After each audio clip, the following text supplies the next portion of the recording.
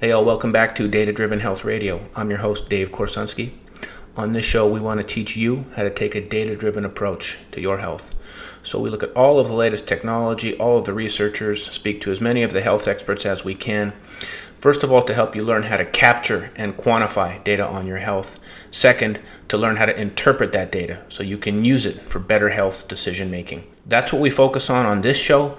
That's also why we've created the Heads Up Health app, which will allow you to link up all of your health information into one place and use our tools to start to use that information for better health decision making. So if you haven't checked out our app yet, head over to headsuphealth.com. And now let's get into the next episode.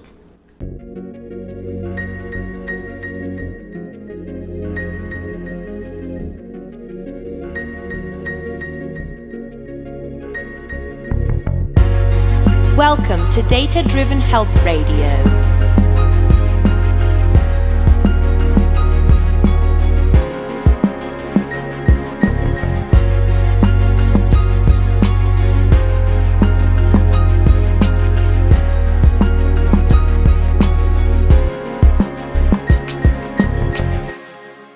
Hey all, welcome back to Data Driven Health Radio.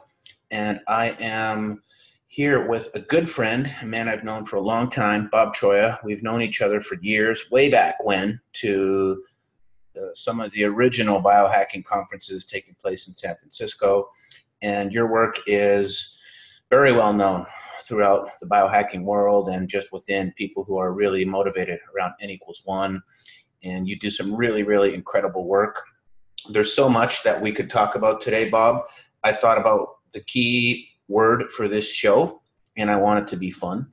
So I just got a bunch of questions I want to throw at you. Let's just see what sticks, because there's so many directions we can go here.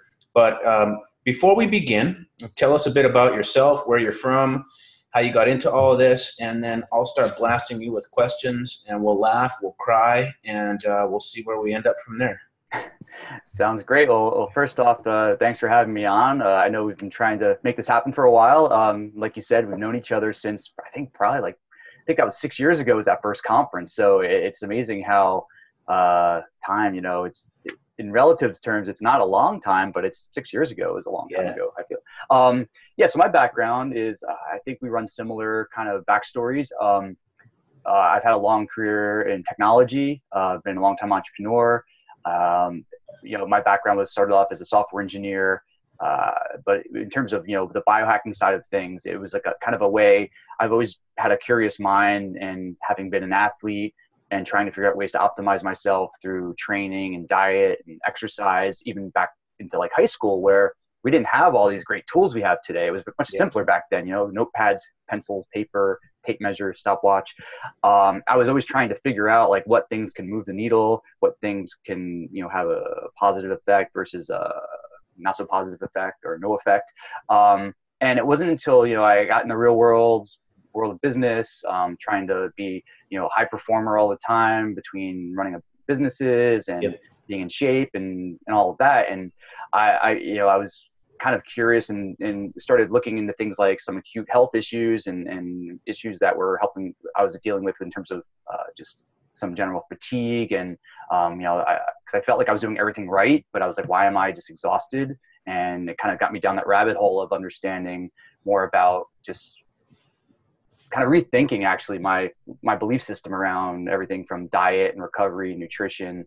And at the same time, this quantified self movement was emerging, where we were getting access to cool tools and devices and actually just a community of people that were really into self-discovery and better self-awareness.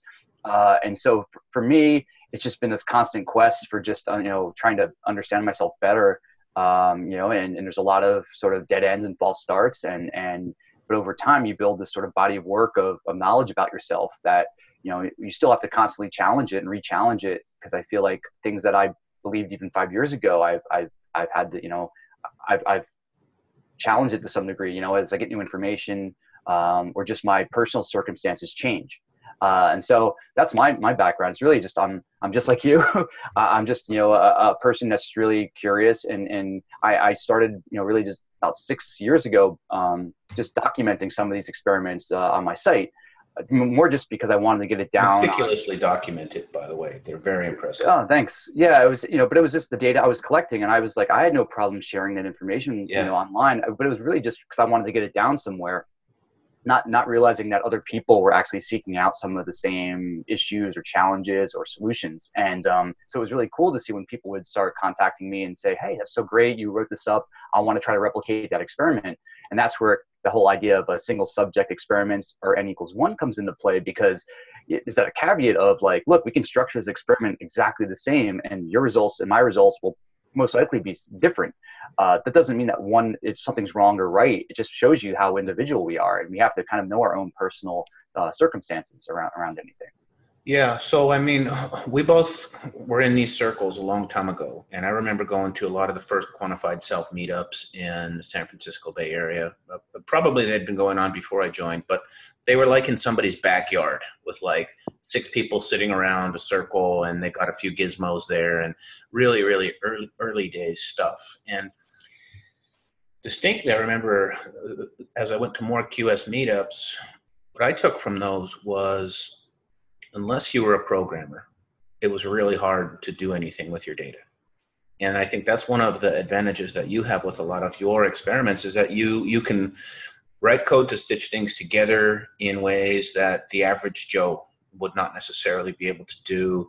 Even some of your experiments where even just pulling data from a few different devices into like an online cloud database and being able to run some analysis on it, it's non-trivial for the average Joe out there. That's kind of like what led me down the path of creating Heads Up Health, because I said, well, how does this person who doesn't know how to write a lick of code pull from an API or run some analysis on the data? So that was really, out of those early days, that's what set me down my own path, which was trying to build something that's more available for the masses. You've obviously got a benefit because you've got the engineering background, so you can do a lot more interesting stuff, and we can get into a lot of those experiments. But I believe it was San Francisco, and it was, I think, Asprey's conference in the Tenderloin. Where, that's right. Is that right? They rented out a bar. There was like a bar with like 30 of us, I think, in like the weekend. It was fun. Yeah. Yeah. So that's where Bob and I first met. This was like Bulletproof Conference #1. And I think it was like 2012. I think I paid like $2,500 to show up at that thing. I'm like, I don't care. I'm devouring everything from this guy right now. So I showed up. Dr. Justin Marcagiani was there. Shout out to Dr. J. He's had a big impact on my health. And the guys from the Evo Fit were there doing the stimulation, electrical stim. Yeah, and I went and ended up getting one of those devices, and I trained with that for several years. It was, so like it was a special weekend. I mean, like I think there was other folks like Ben Greenfield were there, Aubrey Marcus from On It was there. Yeah. So like we had this really cool. It was a really special like moment where we kind of self-selected ourselves and put us a bunch of strangers in a room, and we all became really good friends out of it. Yeah, it was a super cool event. I remember Ben Greenfield. It was the first time I'd met him. But we had the what is it called? What's the device called from those guys? The POV. POV, yeah. Evo. So they had the POV. You basically connect these, let's just call them paddles to your body, and they're connected. And there's electrical stimulation that goes through all your muscles. And you can turn it up. There's a dot. This is just for everyone who's listening, not familiar with these guys. And I think I got it up to like 30%. And then I'm like, this is too much. Turn it off. And everybody had their own personal threshold. And then Ben walks up and just lifts his shirt up, slaps the paddles on his abs, and dials it up to 100. And he's like, "What's up?" He's just standing there like nothing. I'm like, wow, man, the guy's a badass. Yeah, and I mean, and that's just using one sort of setting, like in terms of the frequencies and power. Like there's it's doing a whole bunch of stuff to override your nervous system and retrain your coordination, your muscle. Yeah, I'm actually very interested in that. As I mentioned before we jumped on here, I'm living in Phoenix, Arizona right now. And I know that Jay and Charles are based here. I've actually been to their gym here in Phoenix. They have, I think they have their own section of a Gold's gym. I can't remember. That's right. But now that I'm here, I want to go start working with those guys and see if I can get my hands on one of those devices. So it's been on my list of things to do. So let's dive in here, Bob. Yeah, let's go. Here's a few ideas for you. Tell me what you think. First of all, tell us about one of your epic fails on a biohack. Epic fails. Okay.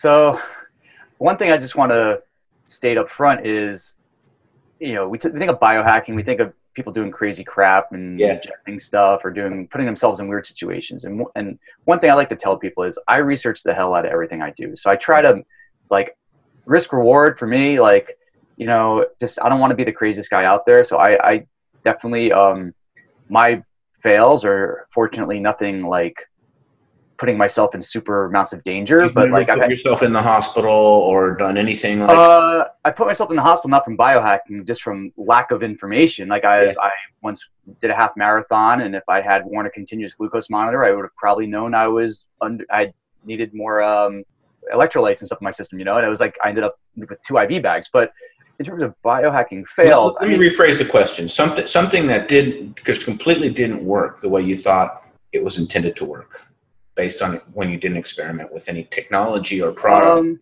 like that. Yeah, I've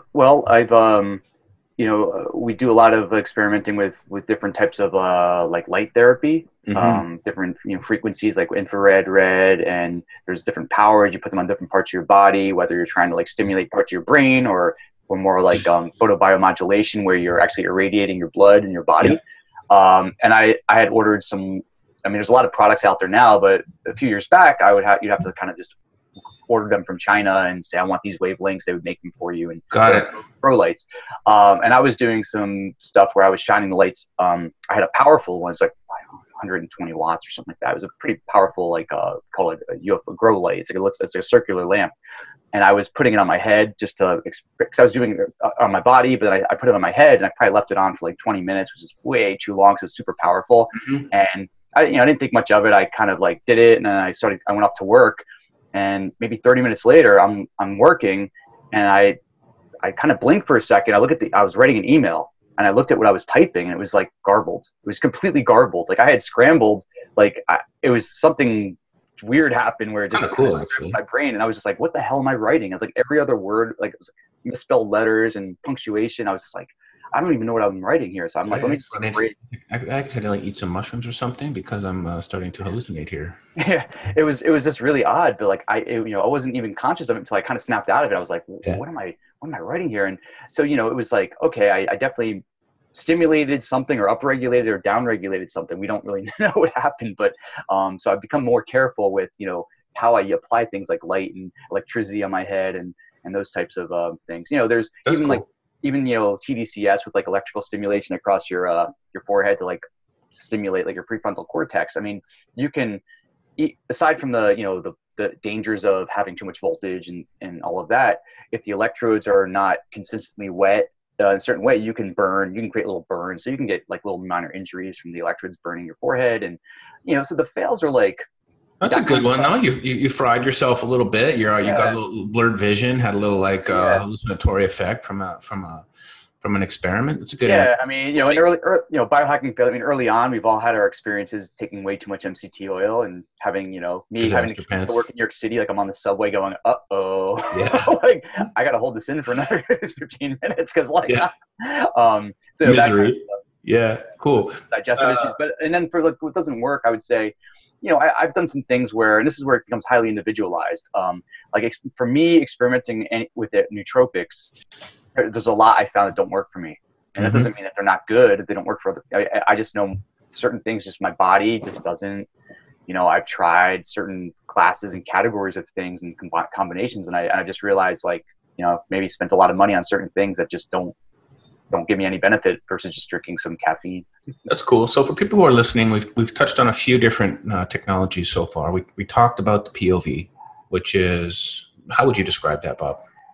So it's a device it's a neuromuscular stimulation device. So what it's doing is it's got a set of electrodes that it sends certain power and frequency that you apply to certain parts of the body, so on certain muscles. And what it's trying to do is where you think of a muscle stimulator, for recovery, where it'll basically make your muscles contract. This is trying to actually make your muscles lengthen.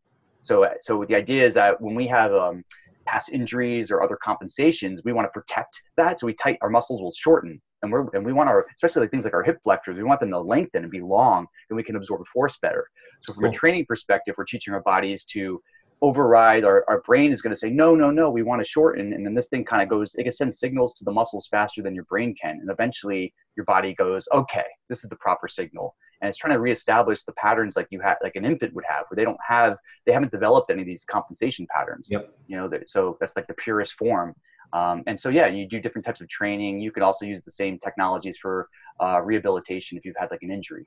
Yep, cool. I remember being in their office in Phoenix a few years ago, and there was a young man in there who had a spinal injury and was in a wheelchair and was starting to use this technology to try to recover some mobility. So there's physical rehabilitation, and then working with muscles on eliminating compensation effect. So that was one. I just wanted to briefly recap these as people are listening. The second one was photobiomodulation, which now seems to be becoming a little bit more mainstream. I personally haven't tested any devices. I know there's some good ones out there, but is that something that's part of your regimen? It is. I tried to, both from a pre-workout, because you can almost give yourself a little bit of an energy, like a mitochondrial upcharge before a workout. But I also like it as a recovery tool. Yep. And not all lights are the same. There's different wavelengths. They all have different effects on the body, and there's different products out there too. And some will have some similar overlapping frequencies, wavelengths, and others, may have one or three. So it's kind of like the Wild West right now with that. But there's some people have compiled some pretty extensive, like a spreadsheet, citing all the research, all the studies that are out there that kind of show all the variables that were used in that study that kind of show, like, was there a positive effect, negative effect? What was the goal of that? So if somebody's goal was like, I want to, just irradiate the body to increase energy levels. Mitochondrial energy, skin health. Yeah. Versus maybe wound healing is a different sort of application of it, or hair regrowth, or just, there's a lot of different, then we get into things like pulsing the light, which can entrain the body in different ways. So there's a lot of variables there. But in terms of just standing in front of or sitting in front of a light for 20 minutes, it's been shown to like have some pretty great effects on the body in terms of, it's like, just taking that light into our body and giving it's like food for our mitochondria, essentially. Yeah, I guess when a lot of the technology that's coming out, a lot of the direction with quantified health, anything that can really get to mitochondrial health in general, whether it's using a ketogenic diet, whether it's using therapies that can stimulate mitochondrial health, or just get that mitochondrial plumbing working better. Those seem to be very top of mind right now. Unfortunately, maybe you have an answer for this. Are there ways that can actually be, you can't just go to the phlebotomist and get reports on mitochondrial health? Have you seen anything out there that helps you validate stuff that claims to work on mitochondrial health? There's always like proxies to show like energy production in the body, but I think there's one doctor in the UK that had put together a special, like, a mitochondrial panel, and it's one of those, like, it's one of those situations where she's got this panel, but she's not accepting new patients, and it's like you can't even get to her to be able to, like, hey, I want to run this. But we look at things like especially in the biohacking world, we can get kind of in the woo zone of, there's certain tools and things that kind of measure the body's kind of energy levels and see what's going on there. So it's like a proxy to what's going on from a, say, mitochondrial perspective. But I just treat all this as, take the data out of the picture. I live in New York City, and it's kind of a, an environmental hellhole, I'd call it. It's, in terms of quality of air and EMF and all this other stuff. So a lot of what I'm trying to do is do things to help keep my head just above water, do whatever I can to make sure that the environment itself isn't beating me down. And I can obviously do things to optimize my home and my living space, and you can just, to some degree, your workspace, but the environment itself, it's like you're just exposed to that, whether it's car exhaust and brakes, dust and all that, to making sure the water you're drinking is of quality. And so, I feel as long as I can use whatever tools and techniques I can, come across to help me just maintain, and that way you can thrive in this type of environment. Totally agree. I think that's a huge part of it, is just being able to meet your environment where it's at, and you got to show up with your own defenses to make sure that you're keeping yourself healthy. That may not be a concern in previous generations or parts of the world where we didn't have environmental issues, but now you do have to show up and make sure you're coming with all these defenses, and it's just not stuff you get from the doctor. That's where all of this research gets really interesting. But let's change gears for a second here. Bob, if you had to log into Google Analytics right now on your website, and you had to guess at what would be the top 2 or 3 blog posts that have gotten the most action, what would you say those are off the top of your head? Oh, well, okay. It's pretty easy actually, because it's the beginning of the year. So what does that mean? Everyone's ready to get in shape, lose weight, whatever. So the top posts are going to be my experiments around fasting mimicking diet.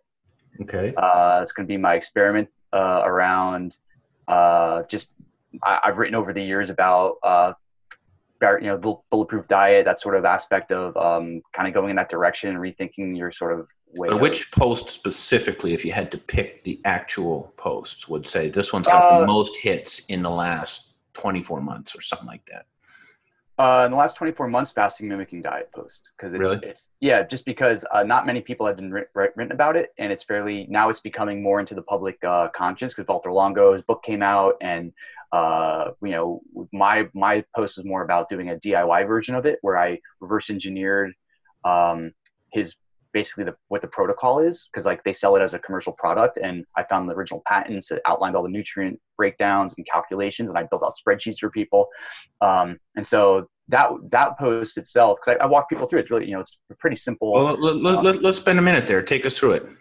For someone who's a beginner here, conceptually, what was the experiment, and then what even is fasting mimicking diet? Let's get into it here for people who need some basics. Sure. I mean, so we're familiar with the concept of like there's fasting, whether it's like a water fast or you're doing intermittent fasting, where you might be eating all your meals in, like, say, eating window of, let's say, 8 hours or so. So fasting mimicking diet came about. So Valter Longo was a researcher who was showing how he could get basically all the benefits and effects of doing just a traditional water fast for like 5 days by allowing a certain minimal amount of intake of nutrients. So a certain breakdown of food. So it's a very small amount of food in very specific ratios in terms of protein, fat, carbohydrate. Gotcha. Over 5 days. And it's based on body weight. And you'll convert it to where basically, let's say the first day you would do like, basically about 4.5 to 7 calories per pound of body weight. And that's a certain breakdown. I think it's like 10% fat. 10% protein, 56% fat, and 30% carbs. And then the rest of the time, you actually cut it down even more. So then you're just doing like 3 to 5 calories per pound. Yeah. So for me, for example, when I did my first fasting mimicking diet, I think on day 1, my total calories was probably around 750 calories. And then the rest of the days was around 500. Yep. So, he had some constraints about it. So his diet was built around, it was no animal products. We're trying to basically there's some digestive system things he's trying to do. He used a lot of like broths and all that, but I basically was able to replicate the nutrient breakdown by just using an avocado, some coconut oil, some cauliflower, and some sweet potato or yam. Cool. And a little bit of like sea salt. Yep. And that and some greens powder. Like if you ever have like the greens powder you put in water, and that got it like really close to the recommended macros.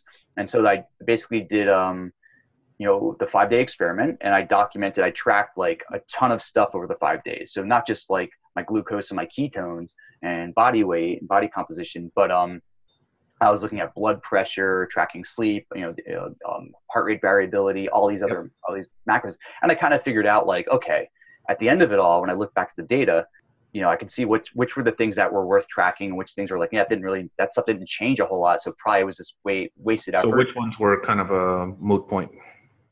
Moot? Like irrelevant. My blood pressure didn't really change that much. I would say that was probably the main one that, I looked at in terms of, HRV? Oh, drastic shift in HRV. What were you measuring it with? Which app? So I use every morning I do a spot check with HRV for training, because you can use like the Aura Ring, but that's an overnight average. Understood. Yeah, HRV for training. Very familiar with it. Yeah, So you're doing a morning baseline reading with them. Yeah, and so you have your baselines before the experiment, because you want to see your moving average, and then each morning and you want to look at not just like a score, but you want to look at the raw data. You want to look at the LF and HF, because those are your the ratios. And I saw this pretty dramatic shift from sympathetic to parasympathetic, which so basically my body was actually doing better. Hang on a second. So as you got deeper into the experiment, you were seeing a shift from sympathetic to parasympathetic, which is cool. So it wasn't putting stress on the body. Is that what you were observing? It was shifting you more towards parasympathetic? Exactly. Very Yeah. cool. So one thing to add to this though is I did blood work pre-post, because one of the big benefits that they claim with this type of diet is it's all about the fast is like, you're going through that process, but upon refeed, the refeed is where your body goes, okay, I'm not starving. And it releases all these growth hormones. So things like testosterone and stuff will just shoot up. Yeah. And so that was my goal, was to see, I was trying to see if my some of the immune system markers would go up and the growth markers. Well, that's cool, because I know that the 5-day fast can really have a huge impact on immune system regeneration. And if you're correct in that, there's also a huge boost in some of the hormones. That would be really interesting. So you did blood work before and then blood work after the refeed. Is that right? Correct. Cool. Exactly. And I did have a huge uptick in my testosterone levels went pretty dramatically up, which is pretty cool. Yeah.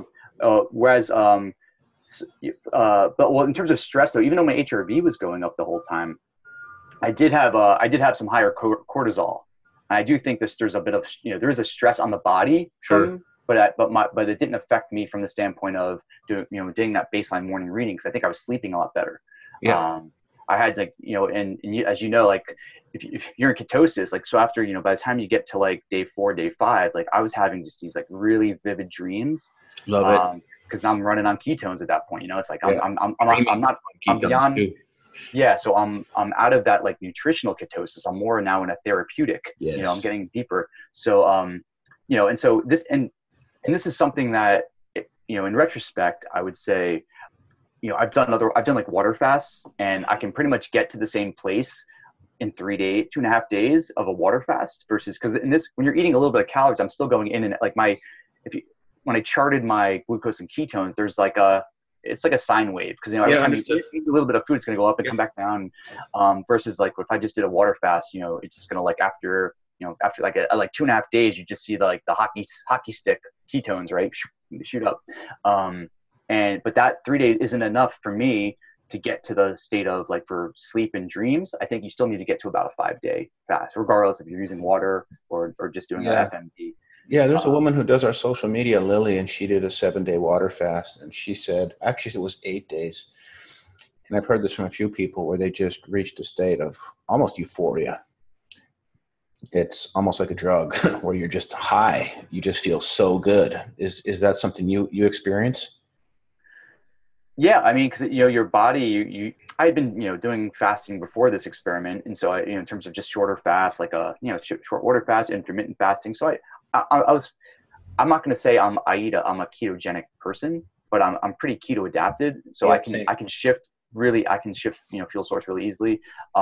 So for me though, when I got to about the last day, because it was that like moment where you start getting like the dreaming and stuff. But in terms of just humming along energy wise, I mean, like any fast, at the 5th day, if you're keeping yourself busy, you're not thinking about it a whole lot. But if you were like just sitting home all day, you're probably just like, I just want to go to bed because it's like I'm bored. I want to eat something, because like, not that you're hungry, you're just like, it's nothing to do.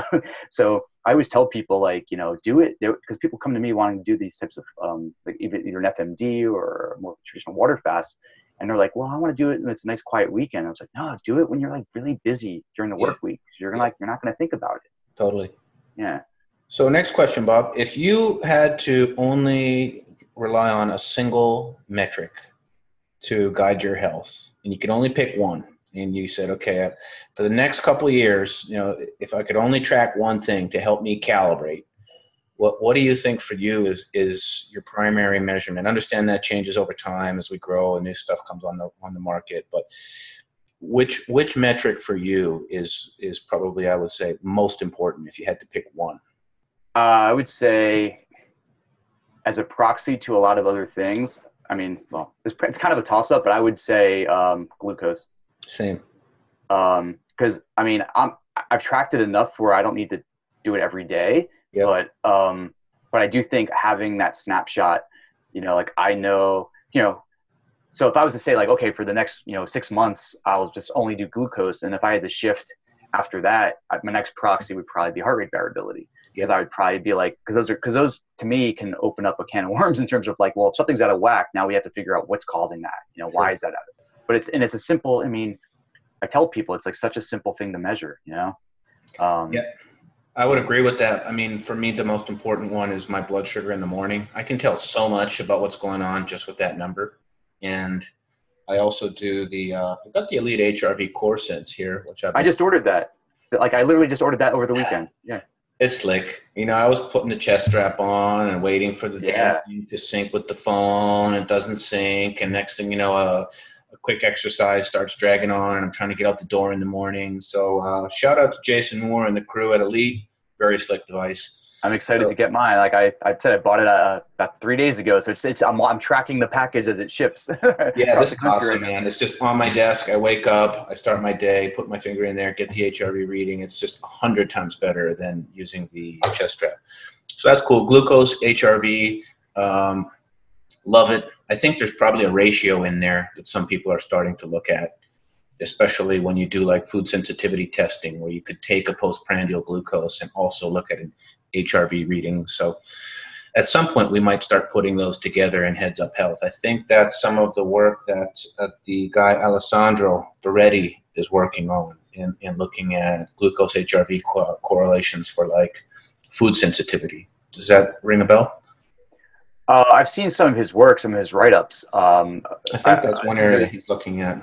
I mean, I've done this. I've done those kind of separately. Like I've worn continuous glucose monitors, or done like food, like understanding my personal glycemic response to different foods. So I know like, well, if I have white rice, this is what's going to happen, and versus eating sweet potato, something. So we get a lot of requests from people about continuous glucose monitors. I've said this before on the show, but when that technology can become generally available to the population, where it's as simple as putting something on your wrist or a patch on your skin, it's non-invasive, it's like you need a prescription here to get one of those things right now.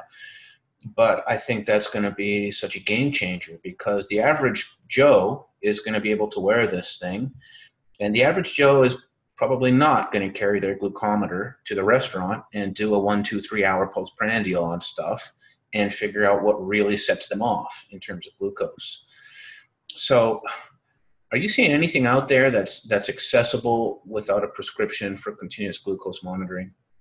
Well, no, that's the $1 billion question, right? Like, there have been many companies who have said, even like the Googles of the world, who try to hear about it. And I get in debates with people. Like it'll happen, but I think honestly, if I'm going to put my money on it, I'm going to say we're about 10 years out. Yeah. Because the non-invasive, just the sensing technology to be able to measure the glucose through the skin or however you're doing it, it's just we're not there. Not there yet. We'll get there. Like we look at the Moore's law with chips, computer chips and all that. It's like the sensor technology will get there. Yep. It's just that unfortunately right now it's got to still be slightly invasive. So but you get these like I have a couple more of these little freestyle Libre sensors, the ones that require a prescription coming, and you wear them on the back of your arm. They last 14 days.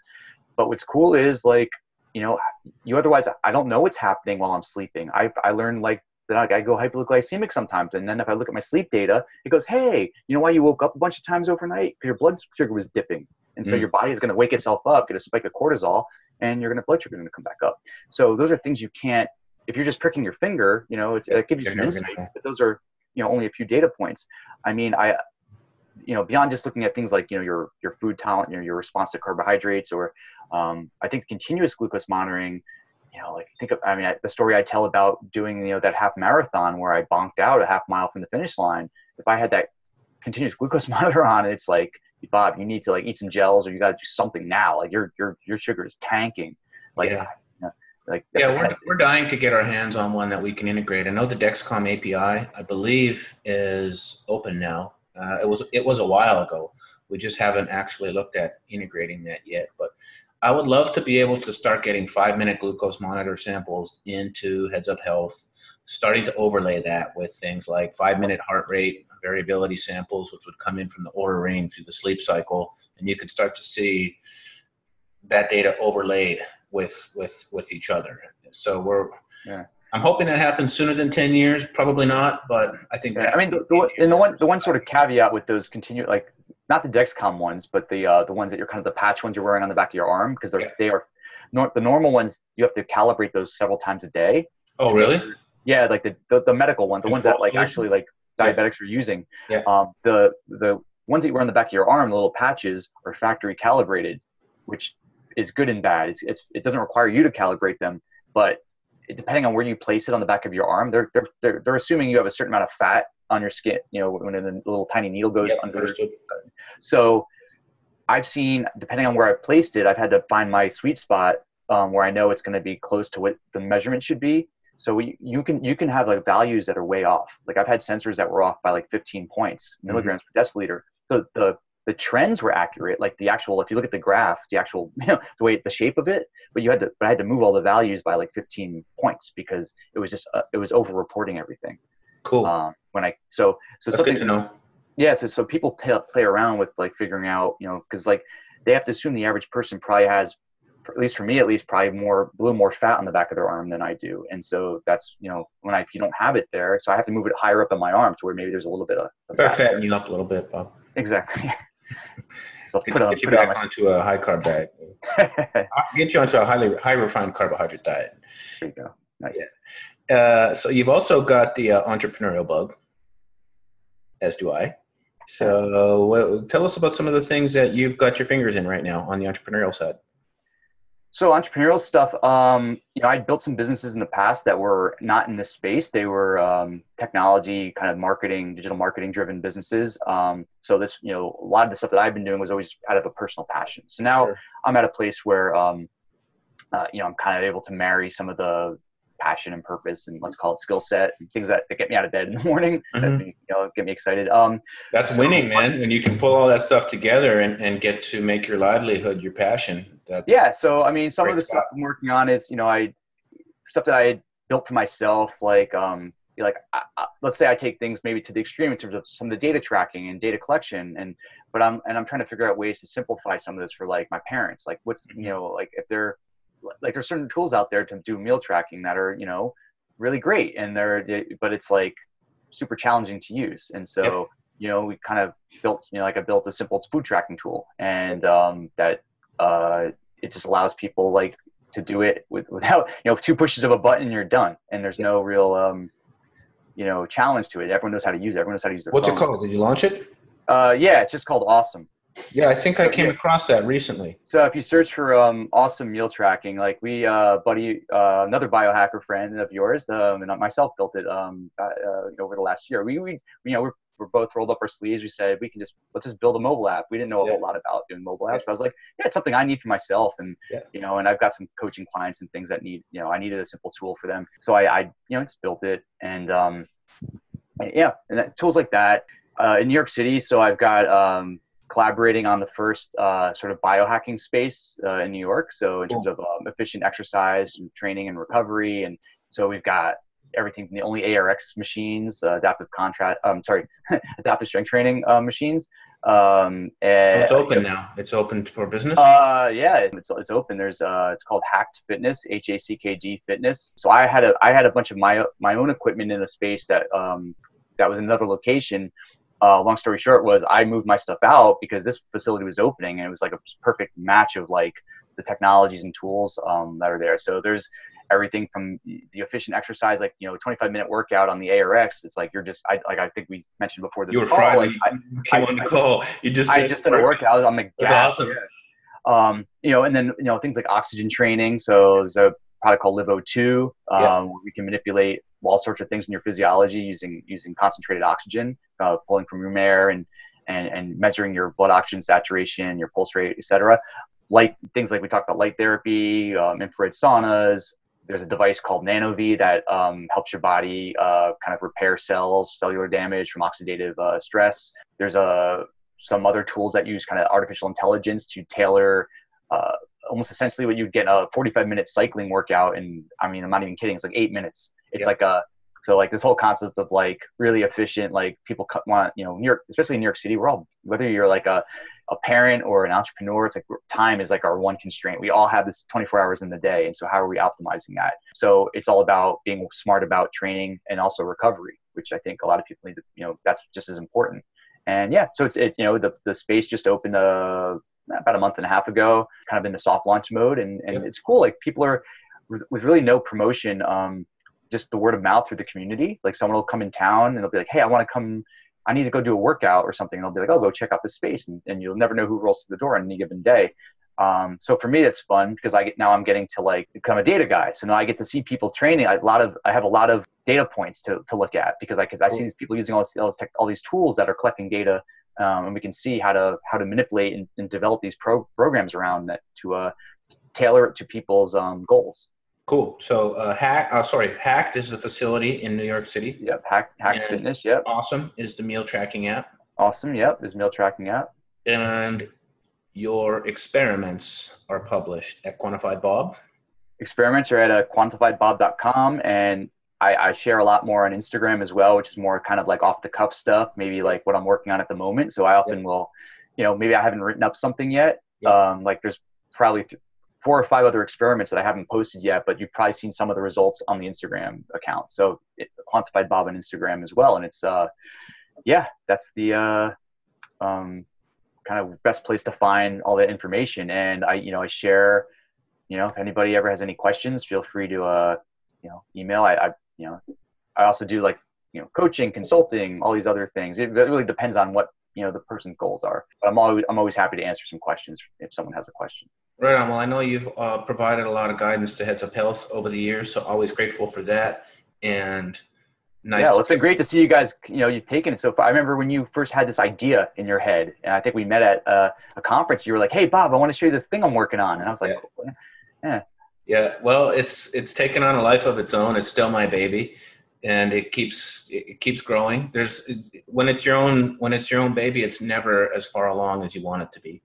So we've got our vision, and we're moving towards that. Sometimes slowly, sometimes quickly, but we're always making progress. So it's a labor of love. But man, it's just been awesome knowing you over the years. You do some really, really amazing work. You publish that work in ways that can really educate a lot of people, and it's just been really cool keeping in touch with you over the years. Congrats on likewise. New business ventures. I know you're probably got a lot more in the hopper back there somewhere. That's different stages of percolation. Oh yeah, I mean, there's things that are going on that aren't like they're not ready for prime time yet, so I can't like share. But there's it's the mindset of an entrepreneur, right? You're always coming up with things. Yeah. So if anyone's listening and not familiar with Bob's work, there's just really, really amazing trove of information at his website, quantifiedbob.com. And if you're in New York City, go see him at Hacked. Hopefully I'll be able to take you up on that at some future point. Definitely, man. I'd love to have you. I'll be trying Awesome soon. Maybe there's an API we can pull the data into Heads Up Health. That'd be sweet. Getting there. Not quite yet. Right. Right now we're just focusing on the user experience because we had to make it like before, crawl before you run kind of thing. Like oh man, that's my life story. You don't have to tell me about that. Well, I'm a software guy, so like you can easily over-engineer something right off the bat. And I was just like, I don't want to over-engineer something if nobody wants to use it. So, well, I mean, you were smart enough. You had the self-discipline to pull yourself in, because sometimes you just get too far down and you're like, oh man, I should have just threw this out there a while ago and then started iterating on it. So cool. Yeah, being able to have the discipline to do so. Thanks. Yeah. Awesome. And like I said, best of luck and with your ventures here. Cause I mean, it's like you said, it's taken on a life of its own. It's cool to see. Yeah. Well, this has been good. Hopefully we'll have more opportunities, especially as more of your interesting work comes out. So I'd say this is the first of several appearances for Bob on the show. It's been fantastic, man. Have yourself a wonderful weekend, and we'll have you back soon. Thanks, you too. Thanks for having me.